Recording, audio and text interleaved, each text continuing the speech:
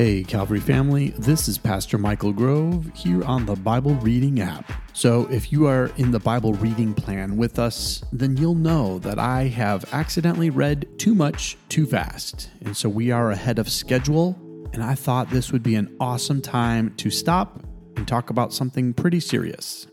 So today we are going to talk about Halloween. And don't worry if you don't feel like listening to this because you're only in this for the Bible reading plan. I won't be offended if you don't listen. In fact, I won't even know, friends. However, I would encourage you to just give this a listen and maybe consider a few things as we go on this journey together. So here we go. Let's have some thoughts about Halloween. Well, actually not Halloween, but Halloween and other earthly things that Christians should consider. So, over the years, I have been asked over and over again about what a Christian is to do with Halloween. Should we allow our kids to participate? What about Halloween alternatives? Should the church be involved with Halloween at all?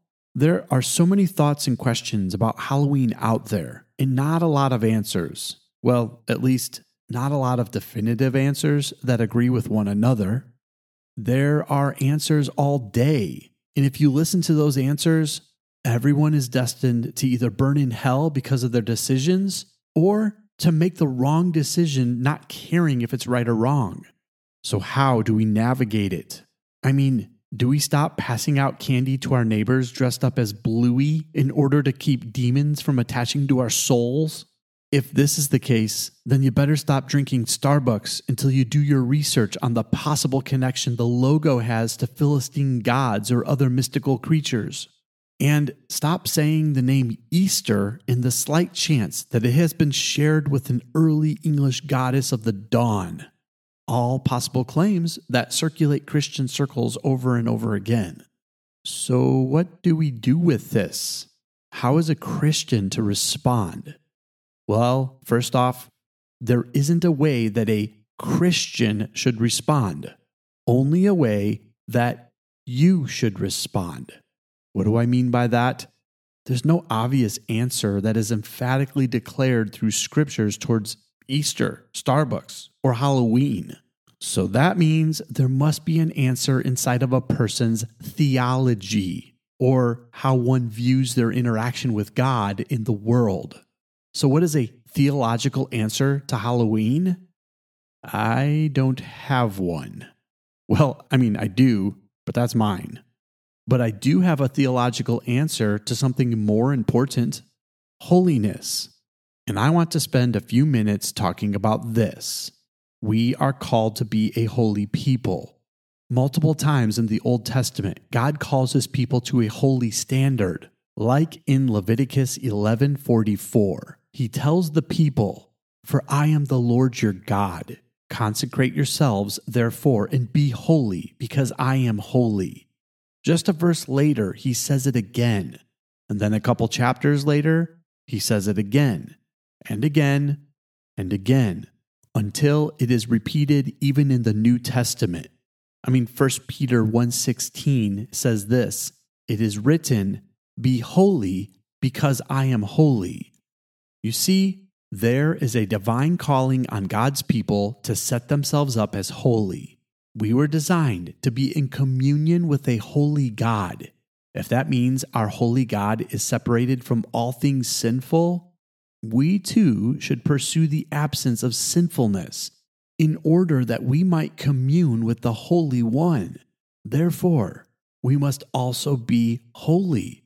So the major problem that I have with Halloween is that it causes Christians to stop and try to justify their ability to blend in with the customs and cultures of the time, instead of a divine pursuit of holiness.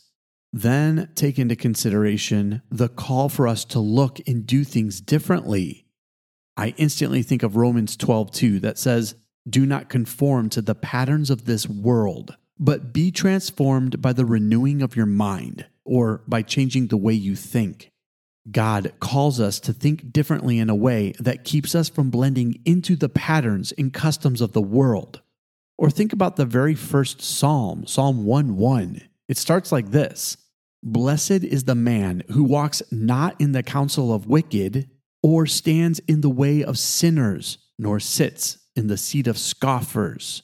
It's a call to be different. Or think about John's words in 1 John 2:15 through 17. He says, "Do not love the world. If anyone loves the world, the love of the Father is not in him. For all that is in the world, the desires of the flesh and the desires of the eyes and pride of life, is not from the Father, but is from the world. And the world is passing away along with its desires. But whoever does the will of God abides forever."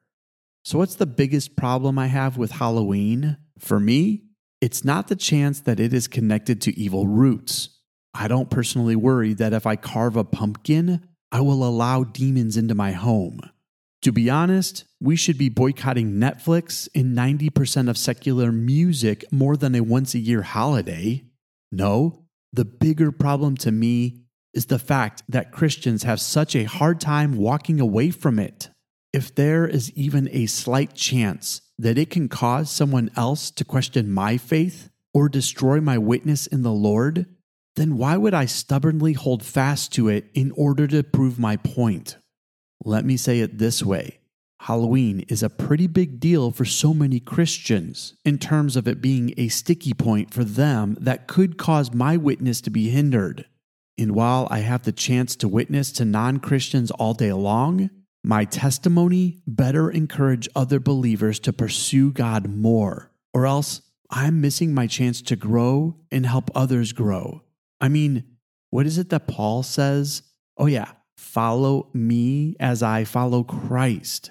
He isn't talking to non-believers when he said that. He was talking to the early church. He was trying to say that you can look to him because he was always going to be finding the best way possible to chase after God. The problem with Christians today is that they are too busy trying to justify their actions that they miss the depth at which they are slipping away from the Lord. We are called to be in deep pursuit of holiness in order to be with our Heavenly Father. If something is being so questioned that it is divisive in the Christian community, and if it simply doesn't hinder me from thriving at life, then I choose to step away from it. And if I don't get to dress up as an astronaut and go door to door getting unhealthy sugary treats, it will only help me. So why is it such a big deal? Why the need to justify it? Let's also take into consideration the fact that there are evil things that happen around it. In fact, Halloween is actually often used as a cloak to cover over evil things that are happening around us. So let's just talk about that for a second. And for that, I go to Acts chapter 19, verses 13 through 20. It says, "Some Jews who went around driving out evil spirits tried to invoke the name of the Lord Jesus over those who were demon-possessed. They would say, 'In the name of Jesus, who Paul preaches, I command you to come out.' 7 sons of Sceva, a Jewish priest, were doing this. One day, the evil spirit answered them, 'Jesus I know, and Paul I know about, but who are you?' Then the man who had the evil spirit jumped on them and overpowered them all. He gave them such a beating that they ran out of the house naked and bleeding." What's happening here?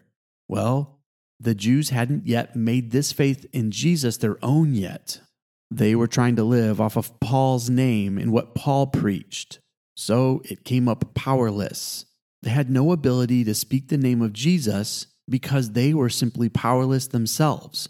And what was it that was making them powerless? Read the next few verses.